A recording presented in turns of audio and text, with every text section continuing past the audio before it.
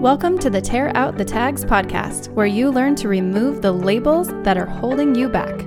Your life is increasingly defined by simple words that are meant to categorize you. These words are turned into hashtags, making you feel stuck with a limited definition of what you can be in this world. Tags, though helpful online, are ineffective at fully describing how big and extraordinary you are. Let's get started. Hello, Team Embolden. Yesterday, you learned about the third thing written on most tags, origin. You also learned the story about my cousin Tyler, who may not have been made in China, but certainly has made his life in China now. If you didn't hear yesterday's episode, I encourage you to circle back. Today, we're going to discover the fourth thing written on most tags, material. Virtually every garment that you wear is made of a certain blend of materials that, when woven together, make up the fabric that sits on your skin. In 2009, I was freshly married to my former spouse. From the moment that we said I do, it became glaringly clear that we were like fire and gasoline, which left us in chaos and conflict on what seemed like a never-ending cycle. One day, after one of our big blowout fights, in a complete state of meltdown, I called my mom to share my woes with her and get some advice. She replied after several minutes on the phone with me, "I'm down the street at the fabric store. It would probably be good for you to get out of the house for a bit. Do you want to come meet me and Linda?" Linda is a good friend of hers who she crafts with quite often. I mustered up a pathetic yes and cleaned myself up so that I didn't look like I had been sobbing and drove eagerly to Joann's Fabrics down the street. My sole purpose was gaining wisdom and direction from two women that know everything. Both Linda and my mom listen to the show and are probably smiling from ear to ear right now. As they shopped and browsed around, I hemmed and hawed, complained, and shared all my big problems with them. After spewing my garbage for what I'm sure to them felt like forever, I started grazing the racks of the fabric department in the local Joann's too. My mom, Mary Ellen, is a crafting queen. There's virtually no hobby or craft that she hasn't taken on and hasn't become a master of. At that particular time, she had just taken up quilting and would get together with her friend Linda and Angie often to sew. She had invited me to join her a couple of times, but I had zero interest in quilting. After all, that was a hobby that only 80-year-old women participate in. P.S. That's a tag and a very inaccurate assumption that my 23-year-old brain had at the time. I effortlessly picked out fabrics that were completely different, yet when spliced up and sewn together, would make a patchwork of beautiful art. Not only was I starting to pick out fabrics, but I was excited and enjoying myself, despite my woe is me mood that I had entered the store with. I was shocked at how much fun it was to grab different materials and different fabrics that, when pieced together, would make something so warm and inviting. Several hours later, I had pieced together the first quilt top that I ever made.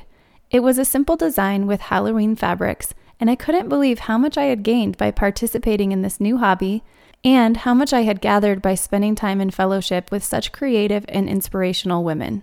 So what does quilting have to do with the material that's written on most tags? Well, the fabric that I picked out that day at Joann's is a lot like the material, the pieces and parts that you're made of, the nuances that make you, you. Think about all the personality traits that you possess. Some remind you of your mother, some remind you of your father, some remind you of your annoying little sister or your older brother who's never liked you very much. And maybe some of them remind you of a beloved grandparent who you've missed and adored every day since they've passed. I saw that my personality traits were so much like my parents even more clearly when I had kids of my own and I began parenting. Boy, does that make you see the material you're made of real fast. In my experience, getting intimate with my personality traits and understanding how they're defined within me has been so helpful on the journey of accepting me for who I am. Some of those traits can't just be changed with ease, like waving a magic wand. Some of them are just ingrained in our wiring, but there are tools and tricks that we can learn that help us show up differently and help us eventually curb some of the traits that we do wish to change. When you find the tags that make up the material that you're made of, you quickly see how, when pieced together, they make up the extraordinary life of you. One of the strongest and most unique personality traits that I possess is being an extrovert. I was always heavily focused on being liked by all, not just one specific group of people. I often got my feelings hurt very easily when it came to relationships with others. And I also could argue around in any conversation, leaving no room for uncomfortable silence, a common trait for extroverts. It wasn't until a few years ago when I found out just how extroverted I am. I'm in the 96th percentile of the US working population for extroversion.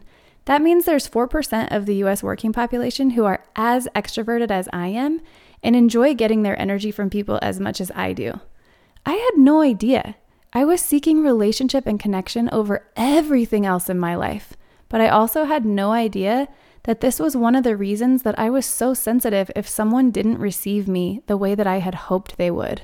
I also had no idea what an introvert was or why they maybe wouldn't want to be friends with me. Now that I recognize how harsh my extroversion trait is, I'm able to curb it and master tools so that I can show up in a way that doesn't threaten people that are on the opposite end of the spectrum from me.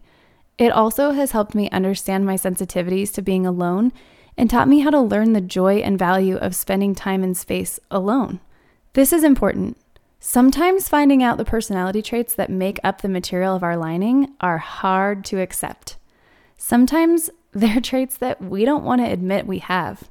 If you have a desire to get started learning what your core personality traits are and how you are naturally wired, email me at hello@emboldenlabel.com. That's EMBLDN label.com and ask for more information about the talent traits assessment that I offer.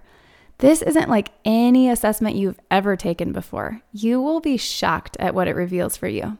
Tomorrow, we will uncover the 5th thing written on most tags. In the meantime, check us out at www.tearoutthethags.com, and you can find us on Instagram at emboldenlabel. That's EMBLDN label.